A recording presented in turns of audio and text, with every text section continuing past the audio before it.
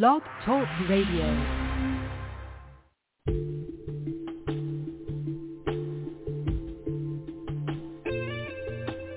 Welcome to Season 6 of Eye on the Future with Lady Fontaine and co-hosts Jim Elkin and Paul LaPlaca.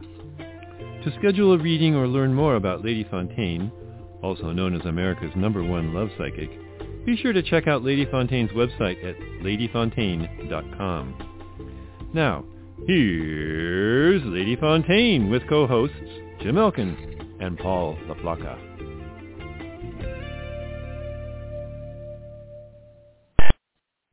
Good evening and welcome to Eye on the Future and Happy New Year. This is Season 7 and Episode 1. Today is Thursday, January 13th, 2022. I am your host, Paul LaPlaca, along with our in-house spiritual wizard, Jim Elkin, and our resident psychic extraordinaire, Lady Fontaine. She's also known as America's #1 love psychic and is a certified life coach and relationship expert. Tonight's topic is forgiveness. Call us at 319-527-6216. We would love to hear from you. Remember, you can reach Jim, me, or Lady Fontaine by emailing us at radioshow@ladyfontaine.com. If you have any topics that you would like to hear on future shows, email us to let us know. If we select your suggestion for a show topic, you will receive a free introductory 15-minute psychic reading or life coaching session with Lady Fontaine. Call us at 319-527-6216. If you would like to be on Lady Fontaine's mailing list, please give Mike, our call screener, your real email address so we can keep in touch with you. Since we are doing video, for those of you who don't know, James Elkin is our healing expert. Say hi, Jim. Hi, Jim. And, of course, our lovely psychic relationship expert and intuitive life coach, Lady Fontaine. In case you're wondering, she's the one without a beard. If you miss a show, you're the only one. Wait. You need to trim that. That's not the... All right, here I am, back. If you miss a show, you'll be able to catch up at any time at Eye on the Future radio show. That's on our YouTube channel, our Facebook page, or listen to the podcast on Blog Talk Radio, iTunes, or any other podcast platform. We've got a jam-packed show tonight. We'll be taking calls throughout the show, so please be patient. We will do our best to get every caller on the air to answer your questions. If you call in, you'll be able to listen to the show while on hold.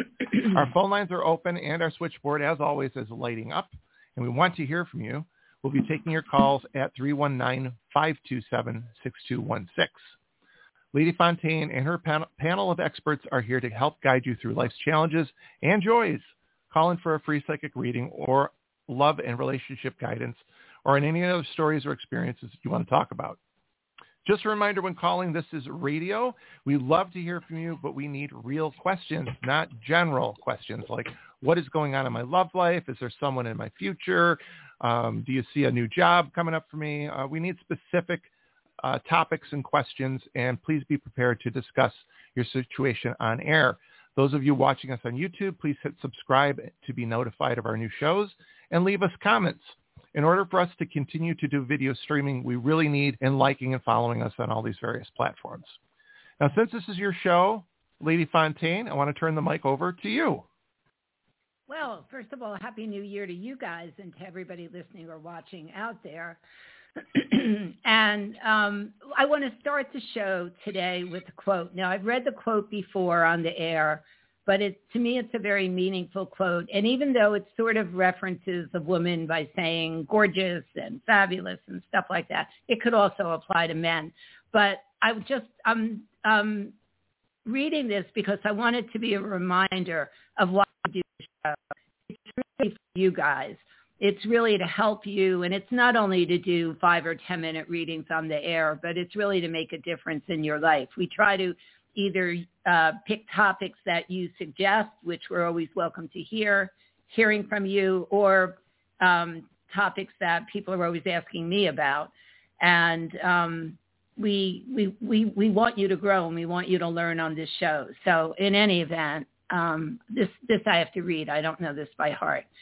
Our deepest fear is not that we are inadequate. Our deepest fear is that we are powerful beyond measure. It is our light not our darkness, that most frightens us. We ask ourselves, who am I to be brilliant, gorgeous, talented, fabulous? Actually, who are you not to be? You are a child of God. Your playing small does not serve the world. There is nothing enlightened about shrinking so that other people will feel, it says won't feel insecure around you. It must be won't feel insecure around you. Does that sound right? There's nothing enlightened about shrinking so that other people will feel insecure around you. That's Or feel insecure right. around you, yeah. Right. That's what I mean. Yeah. It didn't sound like it was right there. We are all meant to shine as children do. We were born to make manifest the glory of God that is within us. It's not just in some of us. It's in everyone. And as we let our own light shine, we unconsciously give other people permission to do the same. As we are liberated from our own fear, our presence automatically liberates others. And for those of you who might not know, that's a Marianne Williamson quote from A Return of Love, Reflections on the Principles of A Course in Miracles. And that truly is one of my favorite quotes because it really, I mean, the words, you don't serve anybody by playing small. And I think most people are afraid to really be themselves and really shine. And it's really our fear of having it all that holds us back rather than our fear of, I mean, because many people are stuck in not having the things that they want. And the only thing holding them back is them.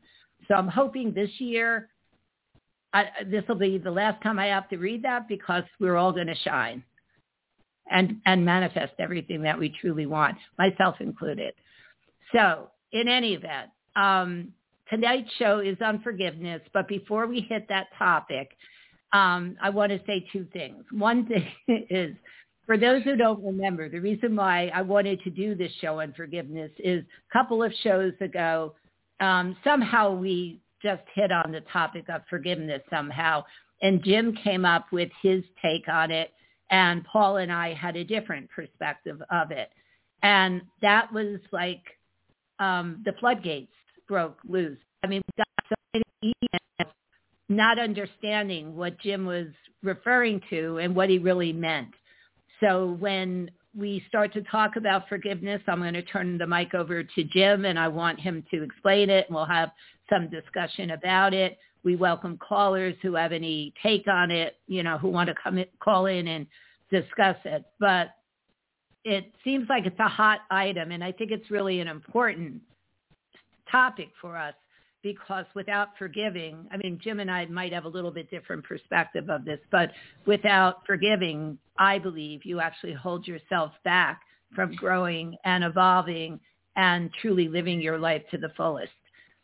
So all that being said, we're going to hit on forgiveness soon. But Jim, I need to ask you, what the heck is going on astrologically? Last show, we didn't really have a chance to go into a lot of astrological influences for 2022, but what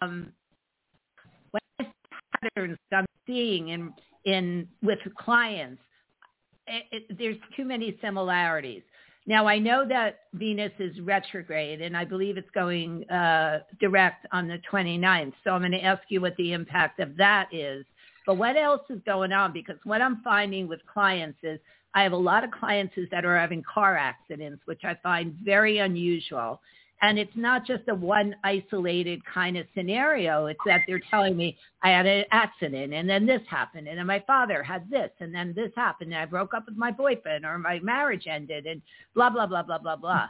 So there's a million things that seem to be spinning out of control. And when I see so many clients having the same kind of issues, I suspect that there's some planetary influence.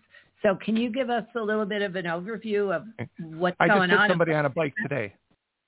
You're what? kidding. I just hit somebody. I was coming out of my parking garage and I hit somebody on a bike, an electric bike. Oh, my God. Are they all right? Who cares? Yeah, they're fine. It was just a tap. They came out of nowhere, though, and they actually hit me, and it was just a bump. But it's funny you mentioned car accidents with astrological influence because I had one today, too. See, and I mean, this, thank God, didn't happen to me now, but many, many years ago, I was in a parking lot and a guy on a bicycle ran into my car. So, I mean, things like that happen, but I'm seeing so many, like, it's almost like I cringe. I'm talking to a client and they start out, well, I had a car accident and then this happened and that, and it just is weird. So, Jim, what's going on? Well, I did find that at this time, most of the planets are, actually all of the planets are in half of the sky. And half of the sky is completely empty of anything. Now, could I just make a comment to that? Sure. When I was born, that's what my natal chart looked like. So what does that mean? That's called a bowl pattern. A what? A bowl pattern. Bowl, as in a thing that contains... bowl. Bowl. Okay. Bowl. B-O-W-L. That's the one. Yes. So hold me up. As opposed to the hat pattern, which is like, the bowl pattern. Okay, we got it. Okay. And so all the planets are on the side of the chart and nothing is on the other side. So if you look out in the sky at certain times of the day or night, you won't see anything actually in the night because the sun is one of those planets. You won't see anything up there as far as planets are concerned, just stars. That kind of makes the revolution of the sky kind of like a beach ball that's got a... Have you ever seen one of these beach balls they've got that have like a bunch of sand in a little pocket on one side? So when you spin the beach ball, it kind of goes wooga, wooga, wooga. It's a really strange pattern because it's centering on where the sand is instead of the center of the beach ball. That's kind of what's happening in our lives right now. So it becomes kind of a bouncy ride. Sometimes things will be moving very quickly forward and sometimes they'll slow down. And we've got to move and adjust with those patterns in order to be able to survive without injury or event. In addition to that, because of that compactness of all the planets in one side of the chart, they tend to aspect each other a lot more frequently. And so you're getting a lot more changes going on. Sometimes it's going to be a square, which is kind of a hard aspect, a difficult aspect. And sometimes there'll be a trine, so there'll be a smooth moving aspect or other aspects that are in between all that. And because those aspects are showing up, you're going to see a lot more things popping up spontaneously and maybe disappearing spontaneously. Things the way you think, things in your life, things going on around you. So that's another thing that could be going on that will move away in a few weeks when the sun moves away from its close location with all the older planets, the outermost planets. Do you know when that started? Because I saw this pattern start at the end of December. So you're breaking up an awful lot. Try not to touch your desk. I'm not. I'm really not. Do I know when that started? I can't think unless do I know when that started? Yes, because I've seen this pattern since December. You'll see. I'm not touching it. I must have a mic issue right now. It's not connecting it. It's not flashing now. I've noticed that when you're moving your hands around, it tends to do that. So maybe you're bumping the desk. I have my hands up here to show you I'm not doing anything. It's not flicking in and out right now, so it's proving all right, me right. So I'm going to stay like this the whole okay. show. So there you go. See. All right. Or just do this. No, I have this shoulder issue. I don't want to aggravate. Oh no, yeah, okay, don't do that. Right. So this will be good. All right. This all started. I mean, you can follow the sun's movement into Capricorn, and before that, Aquarius, right? Yes, Aquarius, Capricorn, Pisces. No, it's Capricorn, Aquarius, Pisces. I'm sorry.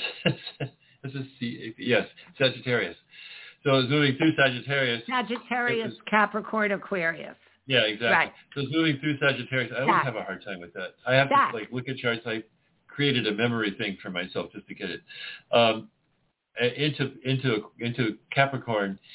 That was early December, and then even before that in Scorpio, moving into Sagittarius, it was probably not as prominent because that tugs all the three planets, the Sun, Mercury, and Venus, away from the rest of the planets. So, but right now the Moon is also in part of that group, so it doesn't even have the imbalance or the possibility of the Moon balancing everything else. So I would say back in November. All right, that's what I needed to know. Okay. Thank you. So, Jim, you mentioned... There it goes again. Whatever you just Me? did. Yeah. I didn't touch. My hands have still been here. No, I saw you move them. No, they've been up here. My elbows are bent. I haven't. So I mean, they're getting tired of going like this. So they're here. I'm not. Okay. There's something going on. I mean, Paul, you were going to say something. Let me go check again the connection in the back. Otherwise, I'm going to have to reboot. And that takes do you a have long time. any other programs open or anything else that could be using up your computer brain? No, I rebooted. I'm wondering, though, if my router needs to be rebooted. Try just re-signing into Zoom. I have a couple questions for Jim, and that'll get us up to speed. Okay. Just re-sign into the Zoom call. So, Jim, you mentioned aspects, and I don't think we had a chance to talk about that during the show on astrology. What does that mean when you have these planets in different aspects? Okay, well, if you think of the zodiac as being like a large circle, and the planets are considered spots or points on that circle, and so the relationship between the 2 points of the circle is considered an aspect, and there are certain relationships that are paid a lot of attention to, like oppositions, where you have a 180-degree aspect from one planet to another planet. And a trine is 120 degrees. A square is a 90-degree aspect. And then a lot of in between that. Okay. Some of them are harmonious, meaning that they make things move smoother, and some of them are not so harmonious and maybe even malevolent, really hard on you. So a lot of aspects to Mars, for example, is considered troublesome.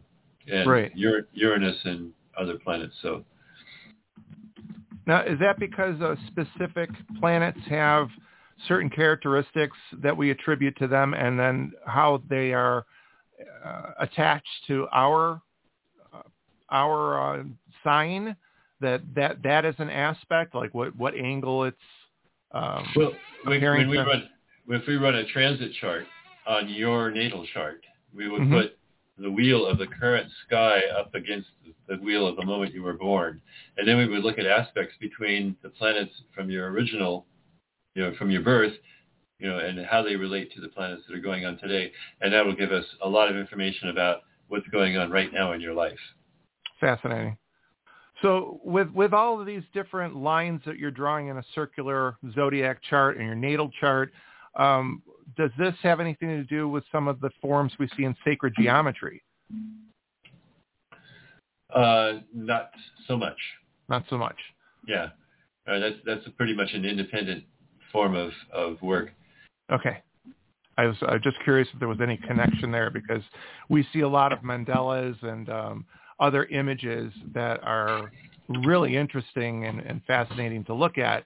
I was wondering if it had any connection to an astrological chart. Not to my knowledge. Okay. All right. I'm out of questions.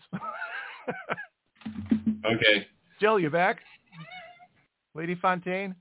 Yes. All right. So I still have one question, though. Sure. So in my natal chart, everything is all on one side. It's all on like the lower left-hand side. Yeah. What does that mean? That means my life is going to be chaotic? Well, we kind of went over this when we reviewed your chart, but it means that there are times when things will go really slow, and sometimes when things will really be going fast. It means that all the energy of your life is concentrated on the houses and the signs that those planets are focused in. So they're closer together. We had a little while ago, we had a grand conjunction. People born at that time have everything within almost 2 signs. It's very close. So those people are going to be really very biased, very one-sided. They're not going to be able to see the rest of life because it's all everywhere else. But that'll change. For a while there, goes Paul by. was actually headless there for a moment. Oh my gosh! Oh, I was petting my cat. No, but the way with your background it came through was that your head disappeared. Well, I did just get married. I don't know what that has to do with anything. I've done that before. Stop. I know how that is. Oh, boy, here we go. Here we go. All right. So anyway, the Mercury retrograde, doesn't seem to be impacting us yet because all Mercury has done right now is held still. It's not moving forward. It's not moving backwards. It's stationary right now. What could happen once it goes retrograde is going to be a different story because the Venus right now is retrograde in Capricorn along with Uranus. And the two of them are hammering things up. Your relationship are being reevaluated. Our values as a whole are being reevaluated. When Mercury goes retrograde, we're going to have three planets, all three working. The Uranus is known as the great surpriser, the planet that comes in and throws a wrench into everything that was working so smoothly and makes a total mess out of it all, just because you need that in order to reset and come up with a better and newer way of moving forward. So when it's retrograde, who knows what's going to happen. So I think it's probably more the Venus and Uranus retrograde that could be impacting a lot of this. It doesn't really directly relate to electrical equipment or cars or vehicles, but it could a lot impact the way we're making choices, whether we're making good choices or not. So a lot of people are driving. I've noticed a lot of people are driving like we're living in Bangkok. And that has concerned me a lot. I've managed to keep out of trouble, but that's because I'm expecting them to drive like they're in Bangkok. Yeah, it's got to be a lot more troublesome on a bike seeing that, but I've noticed it too. People that haven't been on the road for a while because of COVID, it's like you're out on the road with a bunch of 15-year-olds again, and it's like they've forgotten how to be aware of their surroundings. You know, yes. It's been a nightmare in New York City for sure. So that's part of it, I think. So with Venus going direct, I believe it is on the 29th. That's Uranus. Venus is on the 18th, I think. Really? Let me confirm. Oh, so that's almost here. I thought it was the 29th.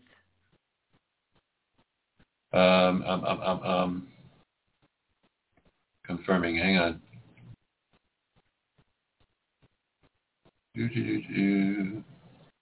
While you're looking that up, though, my question to you is, do we see immediate results, or is this a transition period of like a week or two for it really to kick in? Oh, I got it backwards. I'm sorry. January 18th is Uranus and January 29th is Venus. I'm sorry.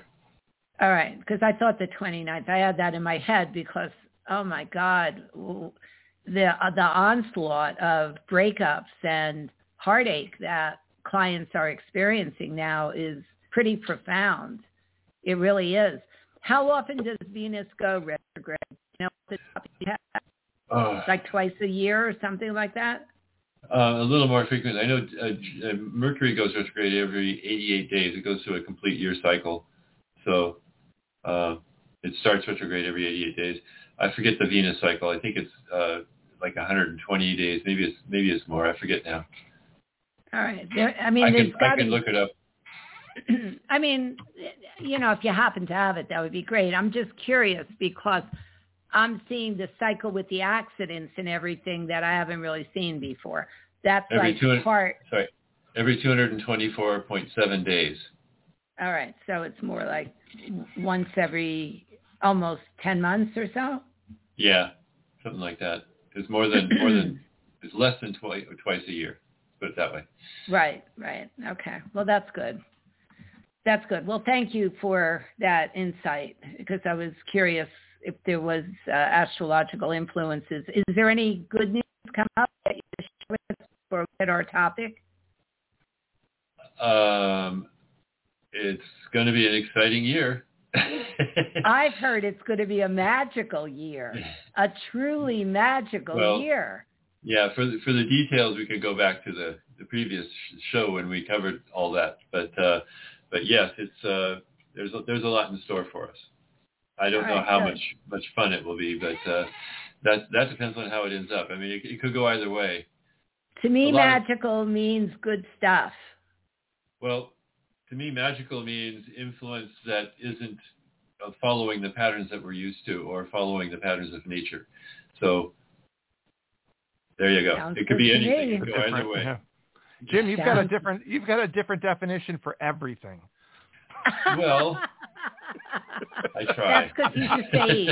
Sages have different definitions for everything. I feel like that's the beauty of our teamwork here is we have really different perspectives.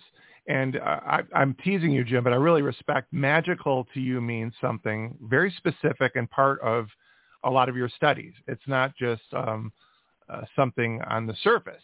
It's not a Disney magic. Deep connection to something that you said that is not, Thank you. It's not part of our natural understanding. It's outside of that. Whereas to the normal person, magical just means, something good.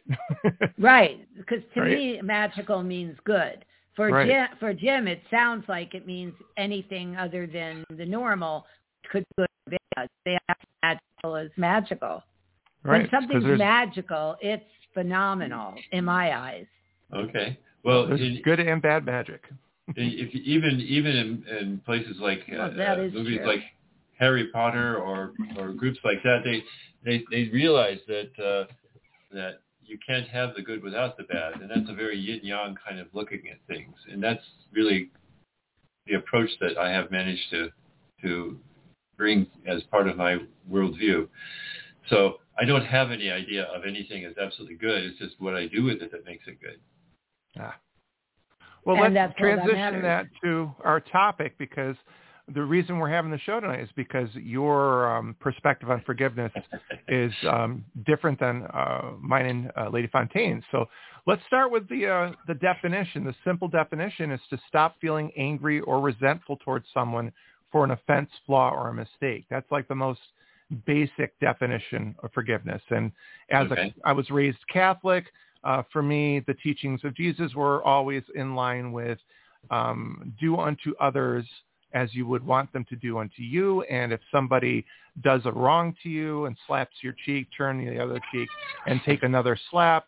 The whole Christian, nonviolence kind of teachings that I was taught teach forgiveness on a very deep level, that 7 times 7 times 7, you should accept somebody doing a wrong to you. So that I don't really carry that as much as I used to. In real life, it's harder for me. So I've turned my definition of forgiveness into just letting go. I let go of you. I let go of my feelings of anger towards you. But if you hurt me enough, I'm letting go of you entirely. And I don't think there's anything wrong with that. If somebody is abusive to you in any way, right. Forgiving doesn't mean you still let them into your life to continue the behavior and the treatment that is abusive towards you. So, Jim, what was your take on it again? Where did we diverge? Hello? Can you hear me? Are you still? Yeah. Sorry. We're talking all over you, and it's your show. I haven't said anything yet. To me, I just want to make a comment on what you said. To me, that's defining your boundaries, and that's a protective mechanism. That's protecting yourself, which is 100%, in line with what I would teach or what I would agree with. For me, forgiveness is very similar, but the main reason to forgive, which I think is different than Jim's reason, maybe not, is for yourself. Because oftentimes the person is long gone, they don't even remember what happened, and they've moved on from it, and you hold on to that hurt, that anger, that frustration, whatever it is. And that's hindering you from becoming full, whole, happy, lovely, whatever.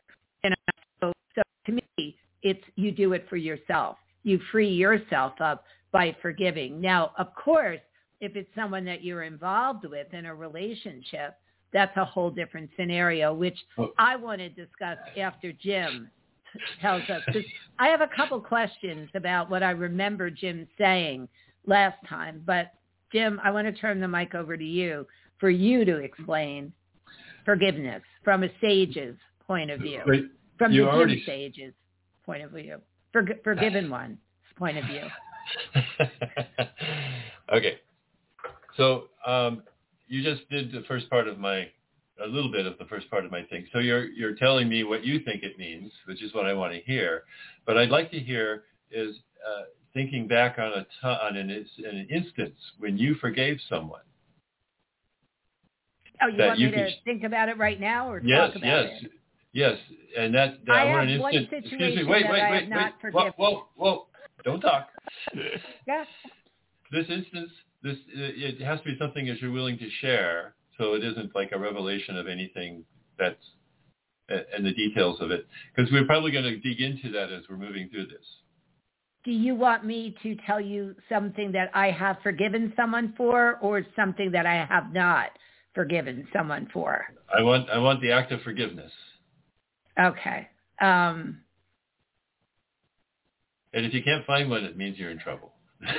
I'm trying to think of what I want to share, not one I want, one that, people look to me for answers and everything that I want to share. There's a few that I haven't forgiven. I realize that now. Okay. Well, it looks like Paul may have come up with one. So do you? Okay, do you have Paul, one, go ahead. I do. So you want to share? Yeah, for me, my first marriage ended really badly when I first moved to New York City, and I would have people ask me questions and say, "So what happened? Are you still in contact with her? What do you blah blah blah?" And my response early on always was, "I wish her nothing but the best, and I'm going to keep on saying that until it becomes true." So eventually, because I was willing to say it, even though I didn't mean it, saying I forgave her, saying I let go, eventually did become true, and I was able to let go. My wife, my new wife now, has a similar story because she wants to get on the show all the time. I have to whisper because she's in the room. So she wants to give advice and say, when she right before come on any the show in the time. other room, you know. No, I told her she can't. She can come on any time. But she said right before we were introduced, she had a really bad breakup, and it was 6 months into the end of the breakup afterwards, and she finally had a conversation with one of her girlfriends on a Friday night and said, "You know what? I forgive him, and I welcome it as a learning experience, but I'm letting him go, and I'm ready to move on." On Sunday, we were set up for our first blind date. So forgiveness in these situations, it does let you go. It does free you up. Yeah. Yeah, it frees up your energy to accept the new things coming in. If you hold on to grievances, you're holding on to that negative energy, and there's no room to let anything else I in. agree. Forgiveness is for you. To me, you're just mixing up and creating chop suey out of all these great ideas, but it's chop suey, and you're calling it forgiveness. I think it's chop suey. Okay, Okay, because you're talking about letting go, for example. Now, you know people that have been in your life that did things that really offended you, and you won't let go. Or you might let go, but letting go isn't forgiving. You won't let that person back into your life. But that's if you're not letting them back in because you're angry at them. That's not letting go. I'm not saying angry. I'm saying you won't let them back in your life because they did something. And it was not forgivable. But you're not going to hold on to the toxin. You're not going to hold on to the anger. You don't have to hold on to that stuff. You can just say, done with him. That's forgiveness. Right. That's what Paul was explaining before. It's not forgiveness. That's letting go. Forgiveness is repairing a relationship. I don't see that in the definition here. Okay. It's implicit. It's implicit. And that definition, by the way, is not the definition. I disagree. I have forgiven many people that I'm never going to let into my life under any circumstance. Okay. You don't know anybody that has gone so far as to do something wrong that you would just never close the door on? Sure, I've closed many doors. Okay, but you've forgiven them. For people. I think you've let go. But I will think never. You've let go. I thought you just said that what Paul said was whatever Paul or I said was letting go, not forgiving or something. That's what I'm trying to say. The whole idea of letting go is I'm not going to hold on to the anger. I'm not going to hold on to the toxic feelings that I have about that. I'm not even going to hold on to the person. I'm just dropping all of that out of my life. That's letting go. Okay? Got it? We're listening. Because forgiveness The involves look on Paul's face says it all. how I want to relate to this person in the future. Letting go says I don't want to relate to this person in the future. Forgiveness is how I treat people that I want to keep a relationship with. What school of thought are you coming from that's part of that definition for you? It's all over psychology when they talk about forgiveness. There's lots of people. There's within psychology, and your definition means we have to repair the relationship and still have a relationship with the situation or the person that caused us harm? That's the reason that you would have forgiveness for a person. I disagree. Well, I know you do, but that doesn't mean you're right. No, let me interject here. There in psychology, I mean, like if I'm working with couples or I'm working with whatever, more than one person, and one person has hurt another person, and there's a committed relationship that they want to fix. That does involve what Jim is explaining and talking about, which is the kind of forgiveness, which actually is, I always talk about having this deep emotional connection with somebody and having those deep heart-to-heart conversations. To be able to offer forgiveness to someone that you love and truly let go of your feelings of hurt and any negative or whatever it is truly a way to bring two people together. In fact, I made reference to this in the script. There's a psychologist, Dr. Rich Nicastro, that specializes in this, and he has a book called Hurt by the One You Love, The Power of Forgiveness in Intimate Relationships. And it deals very much in the scenario that I believe Jim is talking about being able to forgive in order to let them back in. There are many things, I mean, that's an intimate. You're breaking up. Sorry. I don't know what to do about it at this point. Is it better when I'm closer to the mic? Is it better when I'm closer to the mic? Could be. Yes. It's hard to say. All right. So we're going to have to do this for now. Until I figure this out. But I do see a red light is going off on this every now and then, and I don't know why. Okay. Did I just break up? No. All right. But you need to put the mic on something solid because every time you touch it to anything, it will. You can bring it up close to you, but just put it on something solid so it doesn't shake around. There you go. Try that. And now you can see all the lights on the mic. So yeah. That'll okay. So there is a school of psychology that does address that, and that is a particular type of forgiveness in a committed or intimate relationship. Because truly, I mean, he even talks about in his book, which I think like ultimate worst thing is cheating. What do you do if a partner has an affair? And he does have methods to enable you to forgive and let go and work through it, because you have a choice. Are you willing to throw it all away, or are you willing to work it through and have a truly meaningful relationship? So there is a school of thought that mimics what Jim is saying, but there's also a lot of school of thoughts that mimic what you and I are saying, Paul, as well. But go ahead, Jim. So there are several. Worthington and Dickard, Moore, people like that have talked a lot about this. In fact, they break it down to the point where forgiveness is one of the stages that you would go through in the process of bringing a person back into a healthy relationship with you in a relationship. But is that defining forgiveness, or is that an aspect of using forgiveness within that process? That's the point. Because I can't imagine forgiving someone, because for me, forgiving means bringing them back into a place of trust or working in that direction. Let's put it that way. Okay. I can see that, and I appreciate that. But what if it's not appropriate for you to continue a relationship with them, and you still need to let go? You still need to stop feeling angry and resentful. You use the key word. That's what I do. I let go.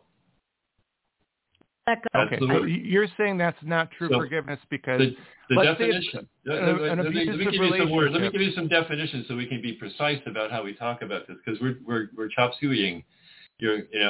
So, for example, forgiveness is the process of deciding you want to have a person still in relationship with you, even though they've offended you. Where do you see that definition? I'm not seeing that anywhere. Okay, I will give you the link where you can find it. Yeah, because if I just look up define forgiveness, I'm getting a very simple definition. Yes, because and we're I looking feel like at the Webster's Dictionary definition, which right, is kind of a way of looking at it, which is kind of a common wisdom, but it isn't necessarily the wisdom that is the basis of the word. The word forgiveness, if you look back in Hebrew and Greek and Aramaic and places like that, you'll find it's largely about, how you deal with people who are in debt with you or people who have done something that's unlawful and how they should be punished or not punished. Right. So if you forgive a debt, which we do today, forgiving a debt is a process of releasing someone from their responsibilities as far as that's concerned. If you forgive a prison sentence, it's a pardon. Again, it's nothing to do with all of this other stuff about reconciliation and all that stuff. It's just letting someone off the hook. Okay. The ultimate act, though, of forgiveness, there's two that I can quote. One is somebody that I knew whose brother was killed by this person, and this person, was caught, went to jail, and he was struggling so much with he meaning my friend, was struggling so much with his own anger that he made a conscious decision that he was going to go to the prison and tell this man that he forgave him for what he did. I mean, I have the chills just saying it. I mean, that to me was the ultimate, ultimate indication or the ultimate, way of forgiving. And the other thing that comes to mind is many years back in the Amish country, there was a shooter that went. I think it was Mennonite. I'm not sure. Whichever it was in Pennsylvania. This shooter came to a school and killed a lot of the children. And I remember the families not literally took in, but gave such love and support and understanding and compassion to the wife of the guy that is beyond anything that I could do. I mean, that to me is the ultimate in forgiveness, which is beyond what I could do. Okay. What I think I could do. So to me, there's a process, and this is the way I've kind of understood it from my readings in my life as well as my readings recently to document it. There's forgiveness is involved in the idea of wanting to resolve. Basically, what they say is forgiveness is the stopping of hostilities between two people. Who says that? Who says that? I'm just curious. The Worthington and Drinkard dictionary? No, not dictionary. Those are two theoretical psychologists. It's in positivepsychology.com that I found this interesting idea. Okay. Okay. They talk about two primary ways. They talk about forgiveness being they have to bring hostilities to an end first. That is why nations declare ceasefire and truce. Only if an agreement to end hostilities is made will progress be made towards reconciling. Because reconciling is the true purpose of forgiveness, which is why I'm talking about it as being something you do to someone that you want to have or for someone that you want to have in relationship with you. So does that mean if I don't want these people in my life anymore, I'm not truly forgiving them? You don't need to reconcile with them. You have no purpose for it. And so you agree to stop hostile action. You're going to communicate. You're going to make a contract. That's a reconciliation.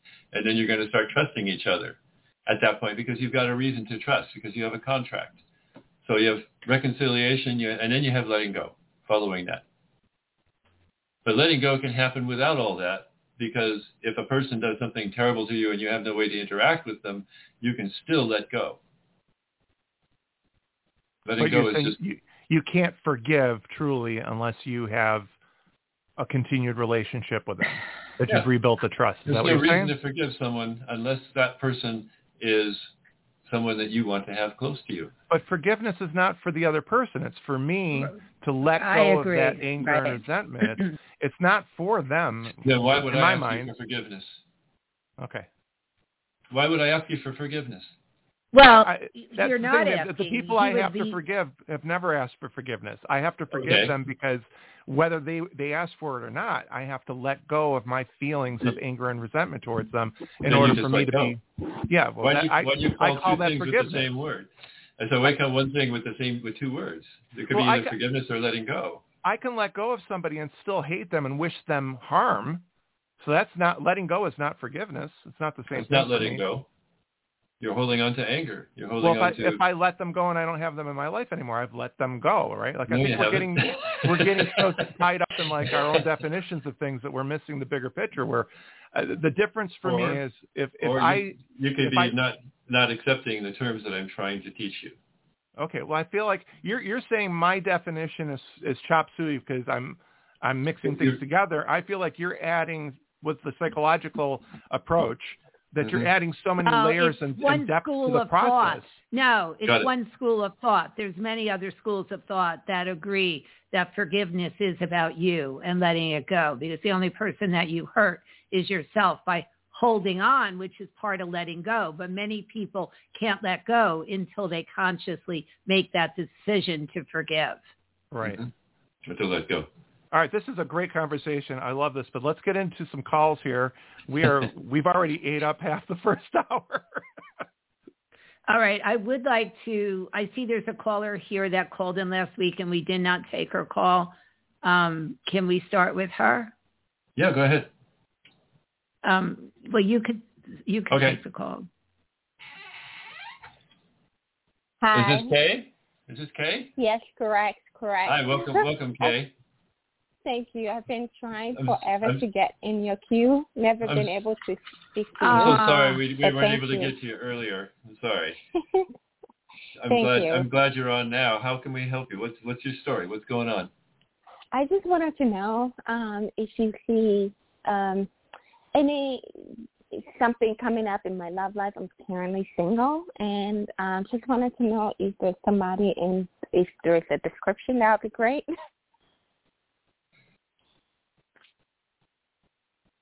Oh, you're looking at me. Yeah, I'm sorry. For an answer here. All right. I'm just scanning your energy, Kay, to see what I pick up. I was waiting for more of a story, so that would give me more time to zoom in on your energy. All right. So I feel somebody quite a bit in the future for you. It's not somebody that I feel is going to be entering your life like, in the next month or 2 months or 3 months. But the person that I'm picking up is, I would say, definitely a soul level connection for you, and definitely someone that, you could either build a future with or, you may end up with. I know you asked for a description, and what my guides are saying to me is what they feel you want to know. So I'm going to say that first, then I'll zoom in on if I could give you any more of a description. They're telling me, first and foremost, there is an openness in his heart, like trying to think, there's a vibrancy in his heart. They're saying an openness in his heart, but to me it feels like he radiates love. I mean, he's a genuinely good person. He feels like he's honest. He's really down to earth and grounded, but he feels like, like one of those magical people that when you're around, you could just feel that love and goodness and that generosity and that good nature just radiating from him. So he feels like an extraordinarily good guy. I feel like there's going to be a tremendous emotional connection that the two of you have. And what I also feel in the energy is in this way that his energy comes through, like he's the center of this glowing, radiating love, you're going to become part of it. It's almost like you become a team in a way. you sort of bond with him in a tremendous way. And regardless if you have that same nature or not, you're going to become what he is in that very generous, giving, loving, open, supportive nature. And that's all there in his energy. I feel that he's very much a family man. He shows me that the family unit is like a primary importance to him. And I feel, I'm very hesitant in saying what I'm about to say to you right now because of COVID and so many mandates and layoffs and people leaving jobs and everything. But when I look at his energy right now, he feels like he's got a great job. He feels like he's successful. He feels like a businessman. I do feel he's got investments on the side. So there's some sort of investment, either financial or real estate or some other kind of investments that he does on the side. He's a very shrewd businessman. But when I say shrewd, I don't mean in a negative way. I mean, he's a smart businessman, and he feels like he's got a great career. The reason why I hesitate in saying that is so much is happening and changing that, I don't know how things are going to be in a year or so when you actually meet this guy. So overall, it feels like you've got, somebody that you're your back. He's extremely supportive, caring, family man, headed your way. I would say it's greater than a year. I'm feeling more like 18 months to 2 years in actually meeting him. But the one thing that my guides are saying is that, and I'm listening to them right now, there's a couple ways that you could kind of speed up that process as far as when you're going to meet them. I believe, and I don't know if you said it, but I feel it in your energy that you kind of feel like you're ready to draw in the right person. But what my guides are saying is there's still like residue and debris there that you do need to work through in order to really get to the point that you're going to draw him in. This is truly the connection that I feel with you too is truly what I would say almost a once in a lifetime scenario. And let me tell you, I work with people all the time and I rarely feel the kind of connection that I'm feeling here. So what my gut feeling is you have to clear out what are we talking about today? Forgiveness, letting go. It's about clearing out some of that old stuff and really being in that pure state of really being ready to allow this new person to come into your life. When was the last time you were in a relationship? Because it feels like there was a relationship. I don't know that you're holding on to the person. You're holding on to what to me feels like either the hurt or the trauma from the relationship. And that's what I feel my guides are really referring to. That was like about 3 years ago. The person tried to reconnect, but then that was a relationship that I cut off completely. I don't want to be with somebody who constantly lies and doesn't. At first, I thought I didn't give the person opportunity. Then I decided to give them opportunity because I thought it was my fault. However, there were things that I recognized to me. If you're lying constantly, it's not something I can do. I'd rather be alone than to be with somebody who is lying or just being manipulative. So it's no. But I feel you just really answered the whole dilemma right here, and it ties in perfectly with what we're talking about today. Mm-hmm. That's I believe what you said was what I was talking about. You defined your boundaries. You basically said, I'm not doing this anymore. This isn't for me, which is great. But I feel there's a part that you missed, and that part is either, and I don't know if we're going to call it forgiveness or letting go, whatever it is. In this instance, you don't want him back in your life. So I guess it's, in Jim's terms here, letting go. But I feel there's layers in your energy that there are wounds there, and it's almost like you're on high alert, that you've got tentacles out, and the first thing anybody does wrong, you're going to be ready for them this time. I'm not letting that happen again.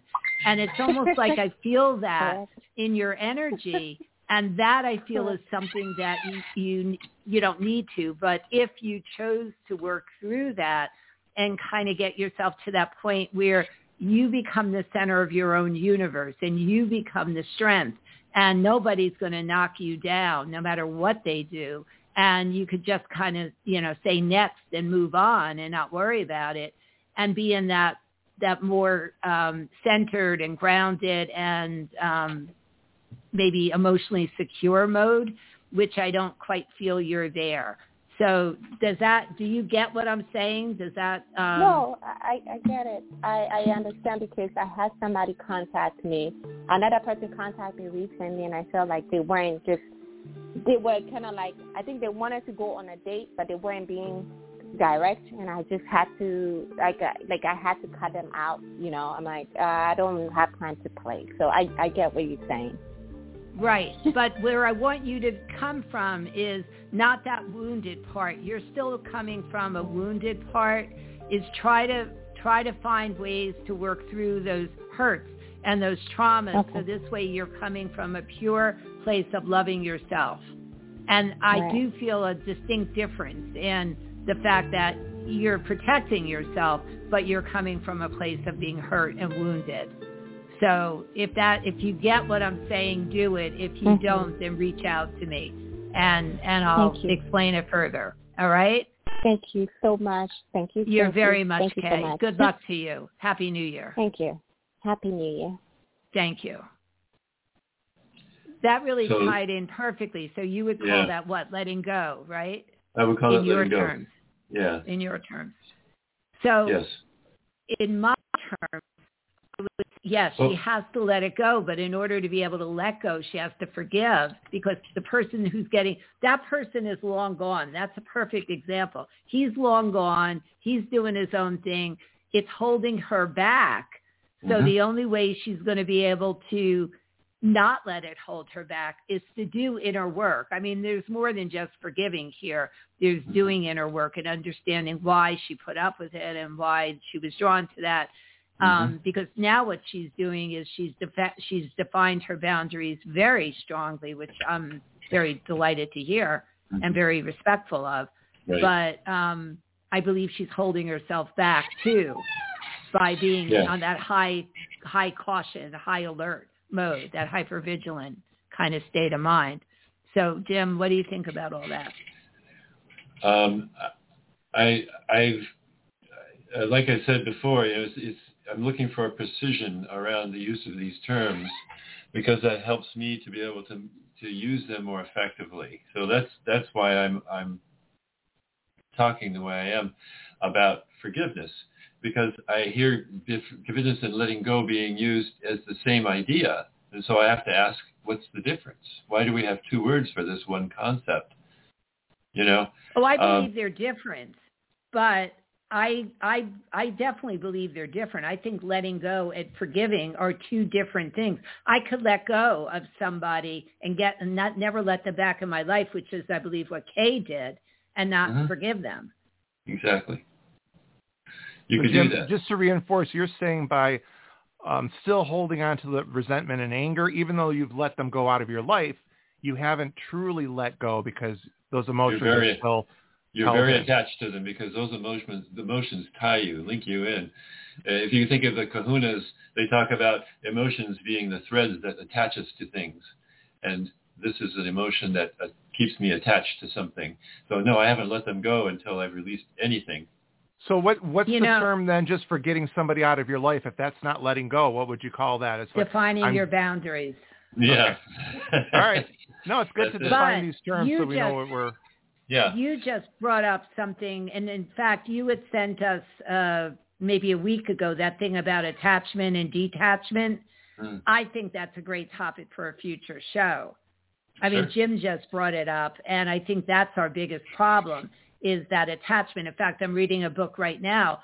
It's called Attachment, and it's basically an attachment style. And, I mean, there are different styles of it. There could be a very secure, there's anxious, there's avoidance, and then there's a combination thereof. And based on experiences from your childhood, we adopt this way of life, this way of sort of being in a relationship. And I haven't gotten far enough to really know what the recommendations are. But that's just attachment in a relationship. I think we get attached to things. We get attached to emotions.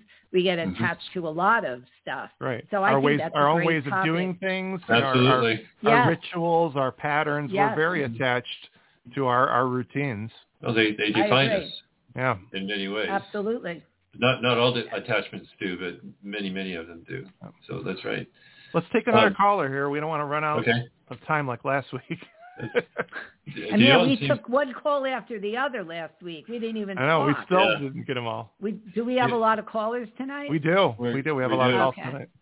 All right, so go ahead. Dion has something else also related to our question, our topic. So Okay, let's hear take from her. Yep. Hello, Dion. Are you there?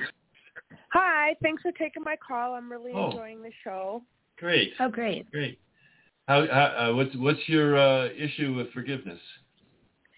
Okay, so I had something done to me by a group of people, and I struggled for a long time because I wanted justice to be, it was illegal what happened, and it left me in a bad spot. And for years, I tried to get, justice, and it just never came. Like, basically, they got away with it, and I realized at some point that this was just really hurting me, hurting my health, hurting my mind, hard for me to move on because I just wanted them to pay for what they did.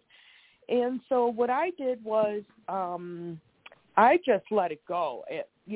I just kept saying every time it came up, no, I'm just going to let it go. The past is in the past. I can't change it, because I struggled with that whole word forgiveness. Like, I would never forgive these people for what they did, but I also need to move on and forgive myself for wasting any more time, because I know a lot of people are like, oh, never give up, keep fighting. Yeah, but at some point when it starts affecting your health and stuff, you just have to let it go. So, I do agree with what you were saying, that it's such a fine line, because it's no, I don't want to – I want to let go of the feelings, but I can't let it go from my mind of what happened for the same reason that you stated earlier. If I offer them forgiveness, would they ever try to come back into my life? It's not possible, right? So that's, according to Jim, not forgiveness. That's letting go then. Absolutely. According to his terms. Yeah, but where I struggled with it was that the justice part, I understand. Yeah. I get it. I'm about, when you're finished with your story, I'm going to share a story of something I went through, and that I didn't really want to talk about, but maybe it'll be a healing process for to talk about it, that I struggle with. I'm sort of in the same exact boat that you're in with something. But so do you have a question, or did you just call in to share? I mean, my question is how do do you feel like I'm making, have I made a difference in my energy? Because I've been working on this for years, and just, I had to let go of it because it was just hurting me. It was affecting my health and everything. So Dion, I'm sorry to interrupt. When you say you're letting go, exactly what does that mean? You're deciding not to engage it anymore? Right. I'm not engaging in it anymore. I'm not pursuing the justice end of it But you're not letting go of the feelings. Right. No, I am. When that comes up, up what happened, I just say, you know what? I let this go. I'm not going to let this affect me, and just keep moving on. Excellent. All right. So could I give my perspective of things? Do it. Go for it. All right. So what I feel you do when you do that, when you try to tell yourself you're not feeling something that you truly are feeling, is, first of all, you're not hearing yourself, and you're actually separating energetically from yourself, and you're not validating yourself. I feel a more powerful way of doing it is to say, it still bugs me, and then start understanding why it still bugs you and work through those underlying layers of why it still bugs you. Because resistance, and I believe we've done a show on resistance, when you have resistance, when you go to the gym and you do resistance training, what happens? You build stronger muscles. So when you start resisting a feeling that you truly have about something, that feeling isn't going to go away. It's going to get stronger and stronger and keep coming to the surface. Just like sometimes what we need is just somebody to say, I appreciate you, or, you're special or something. We need that validation. So my feeling is that facing it and dealing with those emotions that are under there rather than trying to bury them is a more effective technique. Because that resolves the problem rather than what I feel just like if I'm feeling anger and I say to myself, now I got to let that go. I got to forget about that, the way this person hurt me. But it still keeps coming up. It means there's something underneath that hasn't been resolved. Mm-hmm. And that's my point, that if it still comes up after several years, there's something deeper in there, and you're not really letting go. You're denying yourself the validation that you need to say it's different. And I'm going to figure out why. When I work with people, I help them figure out the whys so that it's a totally autonomous process of what I call letting go. So it's like they let go and they end up having almost gratitude in their energy for having the experience. And that to me is true healing. When you tell yourself, all right, it didn't really bother me, or I'm not going to let it bother me, it's affecting my health and stuff, you're not really resolving the underlying issues. So let me say one thing, though. There is a field in psychology called cognitive behavioral therapy, and that works solely on your thoughts rather than your beliefs. So that's like at the polar opposite of what I just described. With cognitive behavioral therapy, they would do just what you're doing, which is trying to convince yourself. Paul said it earlier, that he kept saying to himself that he wished his ex-wife, his first wife, the best of everything, and he forgave her for everything, and he wished her well, and all this other stuff, and he said it till he believed it. That's cognitive behavioral therapy. That's the technique. There's different techniques that you use, but that's the fundamental premise behind it. I thought it was just BSing myself. Yeah. I didn't know it had a fancy name. That too. For me, it doesn't work. Cognitive behavioral therapy doesn't work because I'm a firm believer in it's our beliefs, not our thoughts, that drive everything in our lives. But for you, it worked. You have a different belief structure than I have, so you allowed that to work. Wasn't that my thought process, though? Like I thought it, and then that thought became reality for me because I gave myself the ability to envision the possibility that I did wish her well, even when I didn't feel that way. But I wonder if that's a way of brainwashing yourself. I did. I brainwashed myself, but it worked. Right. But does that really resolve the underlying issues? I don't know. I still think they're all there. And that's what I mean. When you bury this stuff, eventually it comes to the surface. So, Dion, what I really want to say to you is your energy does not feel bad to me. It absolutely doesn't feel bad. I don't feel that you have totally resolved the underlying issues. I feel you've got a decent handle on being able to control your own feelings and emotions about this situation, but I still feel it lingers. And I still feel it linger. It has a deep enough grasp on you that made me want to say everything I said to you about working on some of the underlying issues. Okay. Thank you. You're welcome. I hope we were of help to you. You good? Yeah. Okay. That's good. Thanks. Okay. All right. You, you're very welcome. All right. Take care. Bye. All right. So I made mention of something that I wanted to talk about, and that's with the situation that I had with the dogs. in 2019, in October of 2019, Chanel, who was 4 years old, I'm not allowed, because we settled, and I'm not allowed to tell everything, but she had an issue. A vet totally misdosed her and did something which ended up killing her. Mm-hmm. And then I took her to other university vets, and they totally misdiagnosed her again.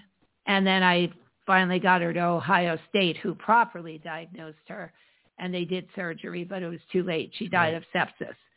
So you know that even today I was saying it's because she ended up dying on January 4th of I guess it was 2019 she died. So that must have been 2018. Yeah. Yeah. That was 2018. That was the year started. I was in Asheville. I visited you that year. That's right. Oh, all right.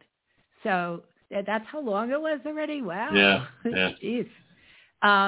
So I know because I was lying in bed last night after Mike texted me at 1 a.m. to ask me if I want to go on the motorcycle. I'm sitting there and I never report that to the board. Should I do it? And I did look it up. There's no limit on how long. And the attorney that I used, because I did get my money back, and I got all the money back that I spent on that particular dog. Mm-hmm. Because, she caused me to have to go to 3 different vets, and that was not tens of thousands of dollars, but it was like $12,000. I don't think I was supposed to say that amount, but I did. Oh, no. But bottom line is, I did check with that attorney, and she said there was nothing in the agreement that I signed that says I can't report her to the board.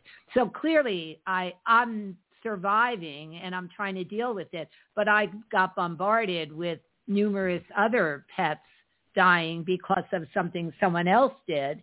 So it's like I've got 2 traumas in 2 areas. One, the person responsible for giving my dogs, and then all the vets that made stupid mistakes and didn't listen. And the irony is I was telling them what was wrong. I'm a psychic. I know my dogs. I looked it up. I found it, and nobody would believe me. Mm.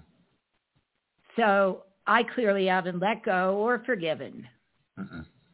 Right. And who gets hurt by it? Me. What's the difference? What do you feel when you say let go versus difference? If I forgave, I feel I could let go. I feel I would have to forgive the woman. Look, I have plenty of notes here about in an intimate relationship, forgiveness is about compassion. Put yourself in that other person's place. What I look at is when I was going to breed one of my dogs, and I ended up not doing it because of the holidays and we couldn't coordinate things, one of the so-called specialty vets they gave me was her name. Did that ever cringe? And I was thinking to myself, you have the audacity to market yourself.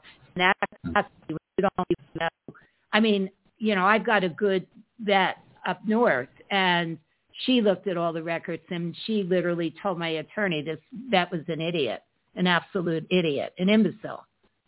So, Lady Fontaine, where do you feel like, call it what you want, forgiveness, letting go, or whatever. There's a process here for yourself that you need in order to heal. Where are you? When are you ready to do that, though? It's like you have to do it on your time. I don't know. Jim, what do you think? Like when how can you help somebody get past it and move forward and let go so they can heal? I think you touched on it. Talking to Lady Fontaine, I think you touched on it when you said justice. And this is a term that's also come up a lot in the conversation around forgiveness. If you feel like somebody should pay for something that's going on, that happened, that means you want justice. And if you want justice, then you don't want forgiveness. It just doesn't happen. Then I want justice. Yeah. And I got it. And that's okay. There's nothing wrong with that. That's why Justice Department's out there. Right. Right. The courts of law are there the civil courts are there for us to be able to to approach that. And that may be the plan you have to take in order to. I did move already, forward. and Yeah. we settled, but I haven't. That wasn't enough for me because she killed my dog, Yeah. a 4-year-old dog. You at this point, your choices are more justice, Which or I'm considering. processing why you need justice. Is Those that are your choices. Right, just revenge like I at told. this point, though? I mean, what's justice if it's not Well- balance? Or have you not got full justice? Is there a balance yet? She shouldn't be practicing. When I go to a vet and they tell me she's a specialist in that particular area, when she Right. killed and again, I have a real specialist up north who says she for not being able to. It was an easy diagnosis. There were external signs and there were internal. She did an ultrasound. There were internal signs. She missed them both. She was an imbecile. And it cost the life of a 4-year-old dog. That was my emotional support dog for me being a 9/11 survivor. So that was a real tough one. Right. So you're going to choose to go after her license. Yes. Then. Uh-huh. I think I'll feel good after that. But I know that they won't take her license away. Oh, you don't know that. You don't know that. You only know that after they haven't done it. You know what I mean? Right, but I don't think they would. Well, you may find that there are other people who have similar problems with that Right. with that vet, and forming a class action suit would make it a lot easier, even if it's a small I can't one. sue now because I signed that I settled, so I can't sue. But I could go after. My attorney said I could go to the board. Well, yeah. There's no limitation in time to go to the board. So you can go to the board in this with state. with a crowd of people who have also suffered from that vet's ineptitude. Right. Okay, so that's a different question then. So that's one way to go. And that's I one way think that you would could make resolve me this feel for yourself. better. Because I do believe in justice and I do believe in balance. There has to be a balance. Because I got my money back, didn't bring my dog back. Right. So where's the justice in that? That's purely financial damages. It's not much there for your feelings. Right. And there was no pain and suffering because the state considers a dog a possession. Mm-hmm. Right. It's not, certain other states could give you, up to, say, $10,000 or whatever the number is. This state is not one of them. But, so I'm, right. that point I have or forgotten or let go of. So it's an interesting point because you can't get to a point of reconciliation until you've gotten past your need to have justice. And that works in any situation where you've been offended. Well, when you say reconciliation, I don't ever want anything to do with this woman. I think she deserves to be in jail. Exactly. I understand. And the fact that you're looking for justice is proof of that, and forgiveness is out of the question because it can't happen if they're still seeking justice. Right. So then I should report her to the board. The way this shows up in relationships, interestingly enough, is the sniping thing. Where you'll do something, the sniping thing, where what does somebody that mean? will poke at those things that you did to them. Oh. They'll bring them up in the most inconvenient times or in the most unpleasant ways as a way to kind of make you, I don't know, upset about it. And so I know what you mean, right. That's a form of justice. That's a form of that person attempting to make you pay for what they did. Right, and that obviously is they haven't let go of it. But see, that's not healthy. If you're in a relationship, there are techniques to use to be able to forgive and be able to move on. I'm not, if you kill somebody, that to me is beyond. But what was the example I gave you before of two people that I admire, two instances that I admire so much that involve human death? And I said to you, I couldn't do it. I can't do it with a dog, much less doing it with a person. Right. Let's get another call in here. Okay. But thank you for sharing. I know that's a rough story. We've talked about it before, and we know how hard it is to bring back up. Okay, we've got someone here. Let's talk to her. Hi, Maria. Yes. Maria, Hi. you there? Hi. Yes. Are you Yes. are you on Yes. speakerphone? Yes. Would you please pick up your phone instead of using speakerphone? Yes, It makes okay. it very difficult to talk. Thank you. Okay. Thank you too. Are you there? Yes. Okay, great. So can you tell us what your story is? What's going on? I want to know if my daughter gonna get the job from home. You want to know if your daughter's going to get a job from home, working Yes, from home? please. Uh-huh. Yes. What's your daughter's name? Can you tell us? Kat. Sherry? Carrie. Sherry, okay.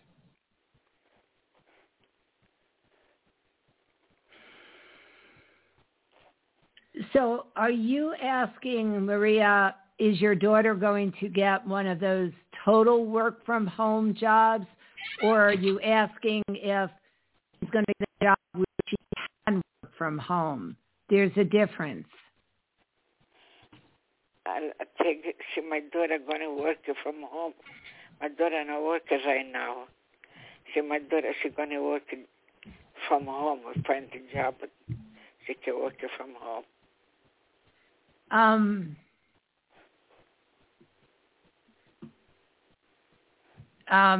I'm not feeling right away that that's going to happen. I'm not going to eliminate it from being a possibility, but I'm not feeling right now she's necessarily going to, is she actively looking for work? She was looking for. But is she looking for work that Yes. is specifically work from home? Yes. Yeah, I think that's going to be very hard for her to find something that she really likes. I think if she got a job that required her to go into the office or business place, and they would possibly allow her to work from home on certain occasions, I think that's much more likely. But I'm just not finding a work from home job in her future, in the immediate future for her. And I think the kind of job, what's her issue with going into the office right now? Is it COVID related? Yeah, for this, situation for the virus, Right. I think most companies would be understanding of her wanting to work from home. And if you ask me the question, is she going to get a job where they'll allow her to work from home? I have a different answer for you. If you're asking me,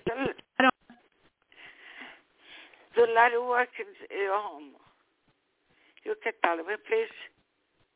What did she say, Jim? Did you hear her? No, I couldn't make it out. I'm sorry. I said she can find. So my daughter, she going to find job to work home. It's the same question. Right, and it's the same answer. Could you maybe explain it? We can't elaborate that anymore. It sounds like that's not going to be too easy. It's going to require going to work at times. Yes, I believe she needs to look for a regular job, and when she's interviewing, find out how flexible they are for her to work from home. And I believe she could find a job where a decent amount of the time she could work from home. But to look for a work from home job, I'm just not feeling it's going to be anything that's legit that really works for her. Okay, thank you. Okay, thank you. Bye, bye. All right, good luck.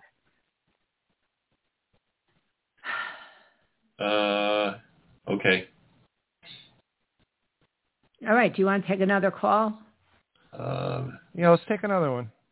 All right, and then we'll talk a little bit more. Okay, Nathaniel.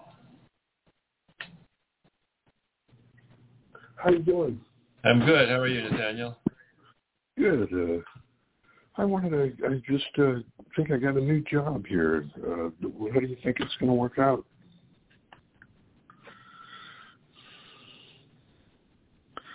So have you started the job? Yeah, they just called me today. I had an interview on Zoom, and they said, well, come on in for the pre-boarding applications. For the what? The pre-employment applications and literature. But they haven't made the official job offer yet to you. I think they have, but I still have to I still have to do the background check and everything. Okay. Oh, well, all right. I mean, that should, I would assume that's going to go relatively easy. You would know better than anybody, right, Nathaniel? What did you say? That you would know if that's going to go okay or not more than anyone. The background check. I'm not feeling snags. Is there any reason to think the background check isn't going to go well? I feel that will be a breeze. Yeah. Okay. Yeah, and then, go ahead. You think the job's going to go good? They want me to be real physical as a security guard and handcuff people and run after people. Is that what you do? Like fun. Is that what you normally do? Well, I'm a security guard, and it's at a casino. And usually casinos, I don't know, but this guy seems like he's a real sticker. He didn't really think that I would be good for the job, but he talked to the manager, and they said go ahead with the pre-boarding applications and literature. Okay. Well, let me say this. If they do make the official job offer and you get the job, I feel you're going to be able to do the job.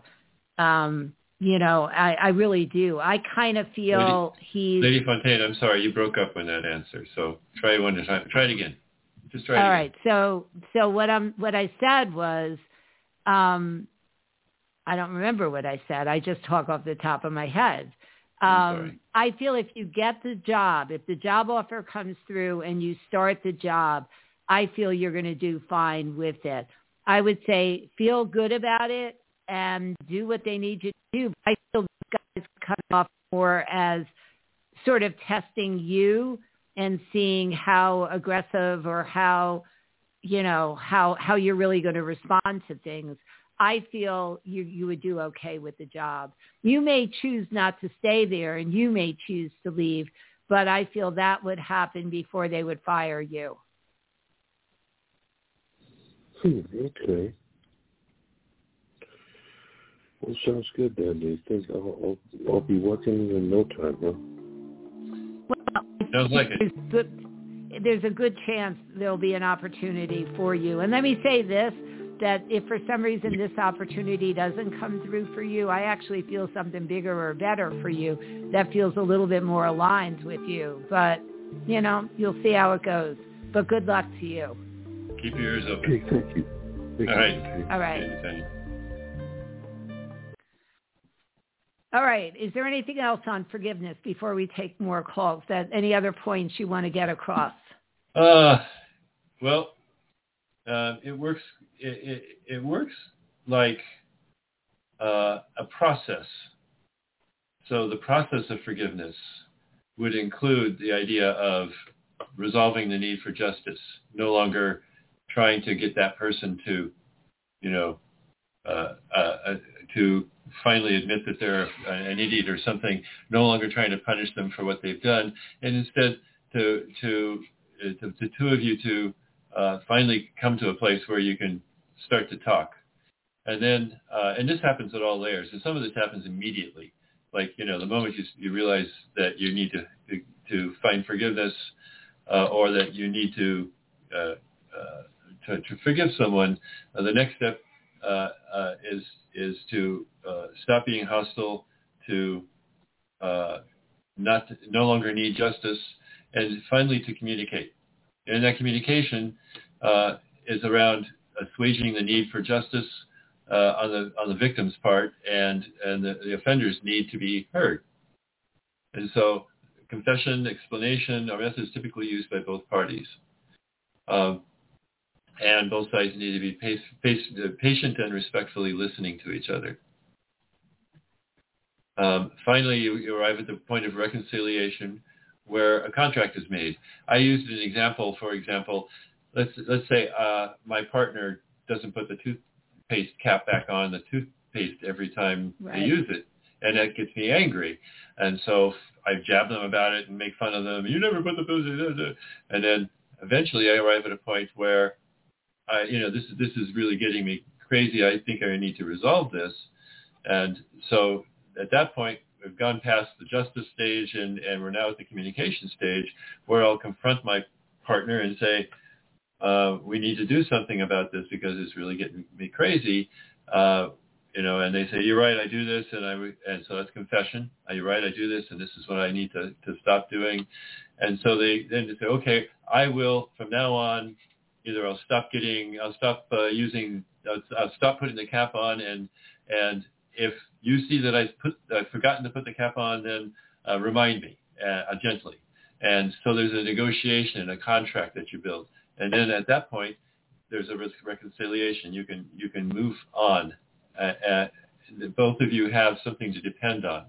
The person who's offended can depend on the other person to put the cap back on, and if it doesn't happen, they have a resolution. They have something they can do to work with that. It's a contract, two-way street. Both of you are protected to some extent. Unless it recurs and it's still offending you, then you have other choices to make. But the one really important point is forgetting. We always talk about forgive and forget in our culture, which is another myth in my mind. Forgetting is not something I can do with my intention. I can't just say, oh, I'm going to forget that, and it goes away. It doesn't happen. Right, exactly. So you can't forgive and forget, and anybody who claims they are is lying or pretending. Most people can forgive, and most people never forget. Yes.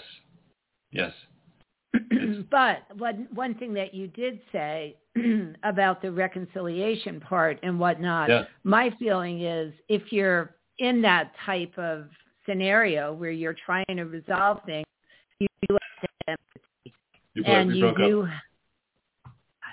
You do have to have empathy. Yes. And there's one light that there's an amber light that, Paul, there's an amber light that keeps going off. It's like over here somewhere, and it keeps going off. That looks like your input indicator. So if it's green, it's good. When it starts getting into amber, it's getting hot.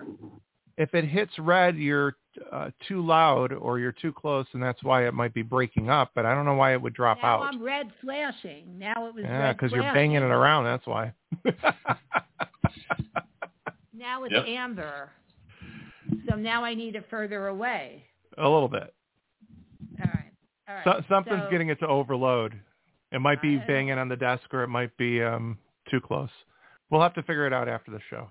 All right. So, but empathy to me is if you're in this, you're describing this desire to resolve things with someone. See, I would like to be able, in the scenario I gave earlier, is to forgive and forget and move on. But I'm not there yet. And I don't have, I have empathy for anybody who's a patient of or client of this woman's. So regardless, it's not all about me. But empathy, I see, if you're trying to resolve something with someone, you have to have empathy for that person, and you have to think about their perspective of things. And also what I think is beneficial is times that people have cut you a break and forgiven you. And when I say that, what I think about is what you said about trust. Do you remember what you said about trust? Which time? The beginning of the show. Right? Not today. Another show a while ago. You said to me, trust is given. You give trust up front. And then if somebody defies your trust, then you deal with that and you're more cautious. But you give trust up front. And I told you that. I have a psychologist friend in the Atlanta area who said to me, Jill, can you imagine laying down trust as a cornerstone of a relationship, because I feel trust is earned, not given. And changed me between what he said and what you said. What greater gift could you give in a relationship but to offer that person your trust and not be on guard and saying, oh, well, something's going to happen here, so I can't trust you, and make them earn it. Just give it. And then if they screw it up, then you back off and you react accordingly. So I'm thinking forgiveness has to be something like that in a way. If you're in an intimate relationship with somebody that you want to resolve things with, you have to have that willingness to give forgiveness not up front, but if somebody does something to you. Otherwise, you're in the same boat as you would be if you didn't trust somebody and you made them earn it. Because what you were saying about that jibbing or jabbing or whatever it is, it would be the same thing. That person would constantly give you reminders that they're hurt sniping. And that you did sniping, whatever. Yeah. So it kind of feels that you have to be able to be willing to offer trust and forgiveness. Now, granted, you have to talk things through and understand it. How would you be if somebody, if you're married, which you are, but if you're married and your partner had an affair, could you forgive that? Yeah, I think I could. But it would take a lot of work between me and that person, because I may have been doing something that triggered that person to do something. That's a wonderful way of looking at it. So that really is a wonderful way. I need to get the air clear so that both of us can realize the underlying causes of what's going on, and maybe we can find a reconciliation. That's my way of looking at it. So I would have to give it a chance. But at the same time, it's a challenge, because it's a deep betrayal of trust. Yeah, deep betrayal of trust. Paul, what do you say on that? Absolutely not. Yeah, I hear you. Yeah, because it hits close to home. I've been there, very within the last 10 years, and it's like there's no coming back from it for me. And I understand that. I don't know that I could be tolerant of that myself. I really mine was don't about know. 30 years ago. Yeah. Yeah. Second wife. Mine too. But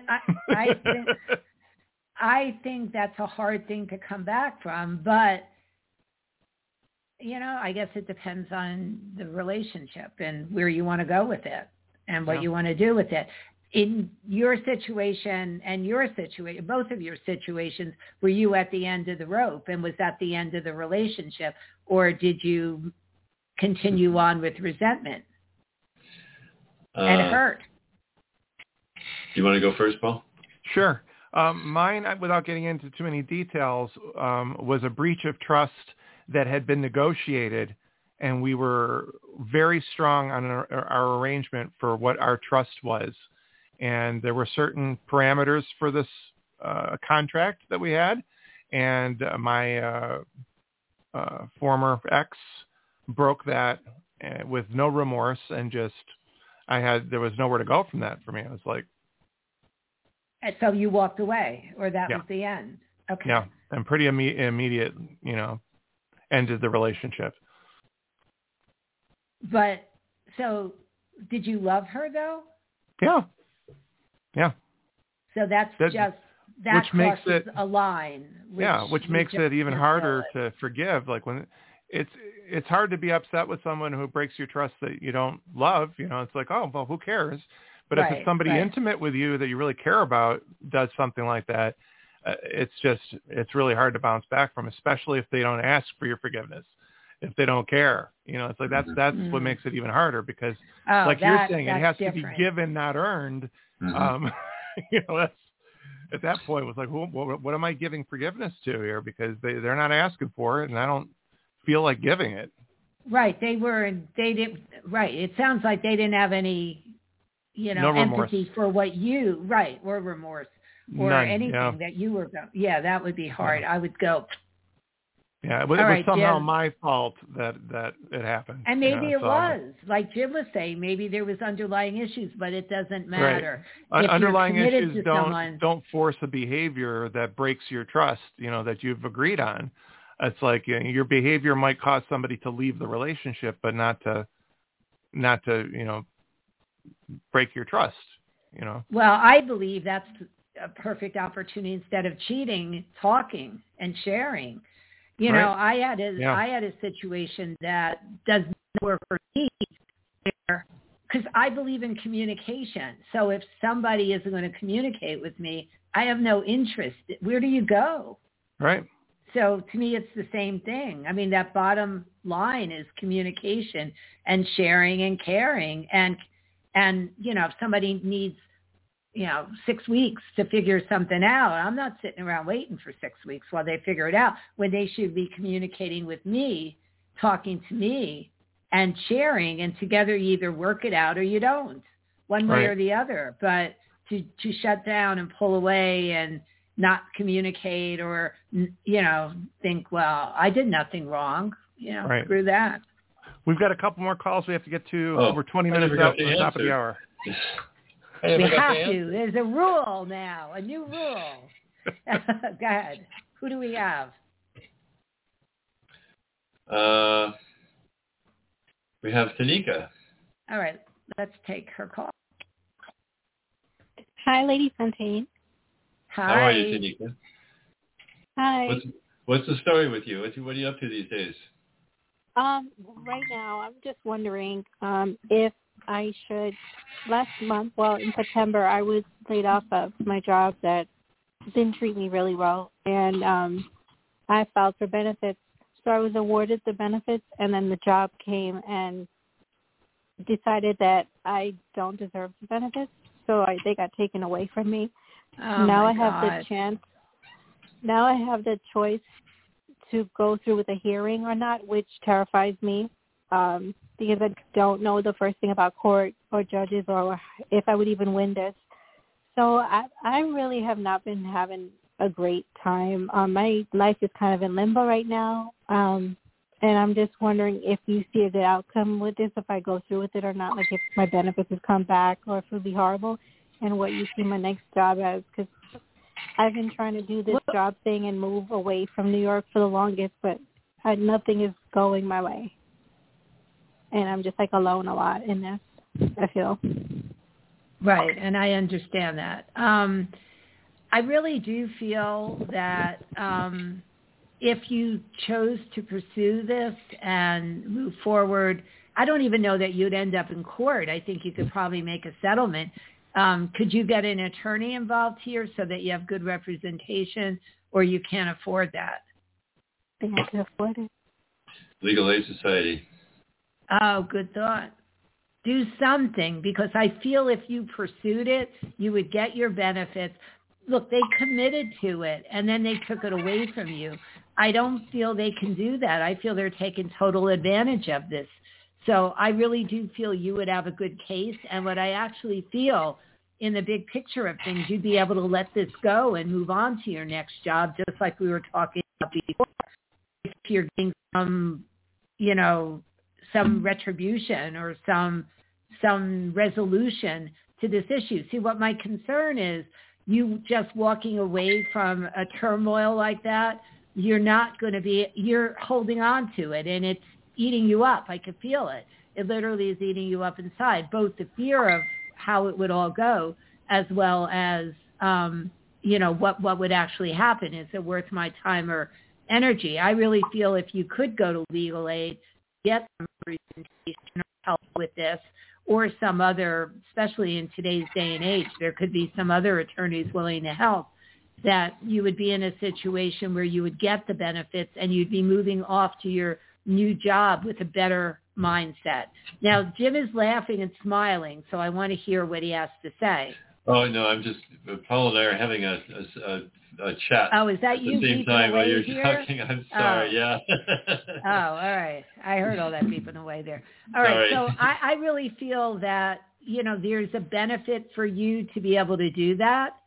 Tanika. And I do feel when I say benefit, I mean emotional benefit as well as financial, that you'll get whatever benefits you're entitled to. As far as your next job, are you actively really searching? It feels like you're giving it a decent attempt, but I still feel it's limited in some way. So are you holding back and not really ready to look?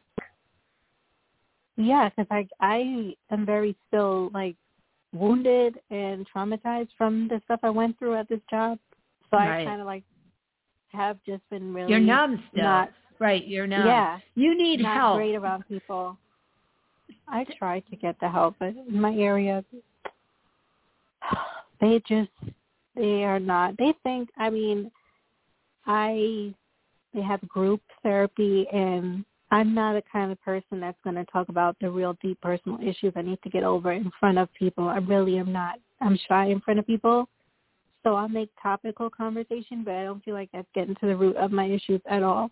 And I'm going through a hard time right now with this. You know, it's just really not a good moment for me at all going through this. I know. And like with my job, I don't know. I don't know. It's overwhelming to think about getting a lawyer. I don't know if it'll cost me. And they have all evidence. I don't have any evidence. I don't have any of my records. They have everything. You know, so I feel like I'm going into a situation just there, and they have all this stuff they could give the judge against me. Not that I wasn't a criminal there or anything. They just pulled something out of the woodwork that they could use to let me go while I was on leave of absence, because they looked at me as a problem child at that job.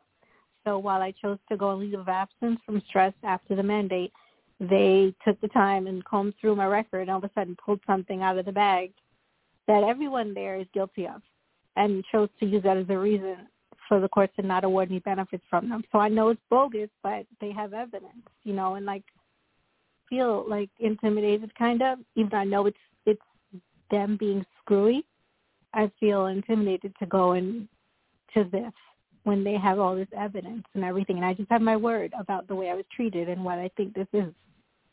Right, but I feel if you had an attorney involved, they would know what to do and how to handle this in a way that, and then plus you would have it offloaded from you, and you wouldn't be feeling all the feelings that you're feeling, because right now, you even said it, you feel very alone during this period. I feel you would actually feel like you have support. You would feel like somebody's there defending you on your behalf. And I believe an attorney isn't going to waste their time. They're going to say you have a case or you don't.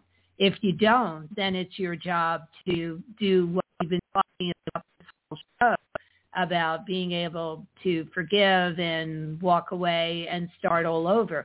Because one thing I want you to keep in mind, Tanika, and you've listened to a lot of our shows and we've spoken before, and that's that everything happens for a reason. And as one door shuts, another door opens. And the more we hold on to that, I want what I want when I want it, the more we're holding ourselves back from being able to move forward and reap those new benefits. You know, the universe, God, whatever your beliefs are, can have a whole different plan for you. Like you were saying, you know, they think of you as the bad child or whatever your words were. Maybe it's time you found a job where somebody truly appreciated you and valued you for what you bring to the table. So, you know, I think it's so important for you to go with the flow. You said you're trying so hard to get out of New York, but nothing is going your way and you're not able to do that. So for right now, take that clue from the universe and do some inner work. And I'm sure most anybody, you know, there's a lot of people that want to get out of New York right now, and I certainly wouldn't blame you for doing that. But do some inner work. We talk about a lot of these inner questions to ask, why am I feeling that way? What am I running from? Because when you run from something, you never resolve it. It will follow you. As your names and faces could change, but the situations are always the same. So you'll run to another job and have the same scenario following you, resolve this. And the only way to resolve it is with inner work, doing inner work, really exploring, what am I afraid of? Why am I afraid of it? Why does this intimidate me? Why are they doing this? Why is this happening? What am I supposed to see? All those inner questions, meditate on it, really reflect on it, keep asking yourself those questions. And you have the power, believe it or not, because right now you're very much in the victim mode. You have the power to get yourself out of the victim mode. The way I do it is I always let myself be a victim. I say, I'll give myself 2 hours a day, whatever it is. And then I start hitting myself with all these questions. And once you start trying to solve the problem by getting those answers, you're no longer a victim. You're now in control. And that's going to take you out of this mess and bring you onto a road of starting to manifest the things that you truly desire. You've got some really challenging situations going on, and I know it feels overwhelming. I could feel it in your energy, but I'm trying to think of a gentle way to say this. You have the ability to gain that inner strength and be able to deal with the reality of the situation and be able to move yourself forward with strength and hope for the future. Nothing, there's no coincidences, there's no accidents. Everything happens for a reason. For right now, maybe you need to be in New York. Perhaps right now, maybe you need to be in a situation where you get closure on either this job or finding a new job. But don't run from this stuff, and try to understand why you have the reactions that you do, why you feel so scared and intimidated. They don't have enough to win this case. I could tell you from a psychic perspective, in a court of law, they'd fall flat on their face. Because if you have the right attorney representing you, all of that is hearsay. And none of it, they could bring in 10 people that could say they're guilty of the same thing. So I think with a good attorney, and I don't know if legal aid takes labor cases, though. I don't know if they do or don't. The only way to find out is to ask them. And if they don't, then they can always find, tell you which way to go. They're very good about taking care of people. And what I really think, especially in the world of COVID right now, you probably have some attorneys out there who are doing either pro bono work or who specialize in this stuff, and maybe you do get some sort of settlement and they get a percentage of it or something. I think someone's got to take control of your life. Right now, you're allowing life to take control of you. And once you take control of your life, you're going to be on the road to really getting all these pieces in place and having some level of closure and some ability for the future, for you to be able to look forward for the future. I'd also, since you're so stuck right now, I would say let yourself be stuck. Give yourself a certain period of time to be stuck, be it a week or a day or whatever it is, and then write yourself a commitment letter and make a commitment to yourself to find another job and be able to move. I don't know if it's move on, letting go, or forgive. Whatever Jim says it is, we'll go with that for today. But write yourself a commitment letter. Make a life plan for yourself. Otherwise, you're letting life control you. And if you don't know where you're going, how will you know when you ever get there? Jim, do you have any thoughts on this? I was reminded, listening to your talk, about the quote that you gave today, where it says, we ask ourselves, who am I to be brilliant, gorgeous, talented, famous? Actually, who are you not to be? Right. You are a child of God. Your playing small does not serve the world. There is nothing enlightened about shrinking so that other people won't feel insecure about you. You are meant to shine as children do. I like that. That's pretty good. I love that quote. Mm-hmm. Really do. And I really feel you could shine and you could get your life back, and it could be better than it ever was. This is an opportunity for you to grow and learn. And don't think that they have the power over you. You're giving them the power by you're submitting to it. You're saying they're going to win. I'm going to lose. They've got the evidence. I don't. You're giving away all your power. Yeah. I think it's because, I'm sorry. Go on. I think it's because it's like my heart is like broken from this job and period, my step into the medical industry, like not working out, especially from this job, because this job is where, like it was me stepping away. Well, retail, like the medical field was like me stepping away from retail, which I had done my whole life. And then I was really hoping that it would work out for me. And then on top of that, I met a guy and it didn't work out. He just ended up using me. The people in these medical field offices, they just were really just cruel to me. So it's like I just feel still like I'm just still kind of like really hurt from my whole experience with it. And in these offices, like they just, I don't know, like I felt like they just despised me. They didn't see my value. They just really made me feel like I didn't belong and just didn't want me to talk or contribute. And I just didn't fit in. And I didn't fit in, but to go through that, it was hard. And I'm still kind of like wanting to take a moment to not have to deal with people, because like I feel I'm worried at like any job I'm worried about, because no jobs have been working out for me. So I'm just worried now about like any job. Because what attracted you to the medical field in the first place? First, I was a pharmacy tech, then I was reception. No, what attracted you? Because I just knew I had something more to offer than, well, first, definitely my feet. Like, I couldn't do retail anymore after doing it for like 20 years. I couldn't stand on my feet for 8 hours anymore. Right. And it also always felt like I had more that I could contribute. Mm-hmm. I know that, I have a smart mind. So, and I went through a health setback, and I wanted to find out what were these medications made of that they had to put in me to put me under and make me better and all that. So I wanted to learn about medication, and I was really inspired by it. And it was just such a cold industry for me to be in, very, very cold and technical. And I fell in love with someone, which I'm very picky about, and then he just ended up also being a user, didn't see my value either, and he was from that whole field. It was just hard. It just was really bad. And now I'm worried about any job. Like, what job is there going to be for me where I am appreciated, because like they haven't worked out. Well, good luck. I would keep your vision in mind, what you wanted. See if there's another way you can get that, in the same field but another place.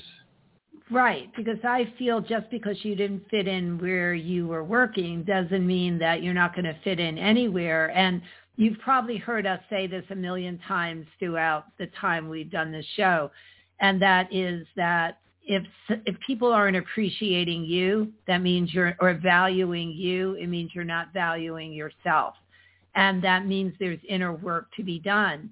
And you're giving so much of your power away by letting them affect now your inability to even go get another job or to have that trust and faith in yourself. See, that's showing that you don't value your own intelligence, your own brilliance, your own being gorgeous and fabulous, like the quote that both Jim and I read today. So to me, this is more about you finding yourself, and it's a wonderful opportunity to find yourself again.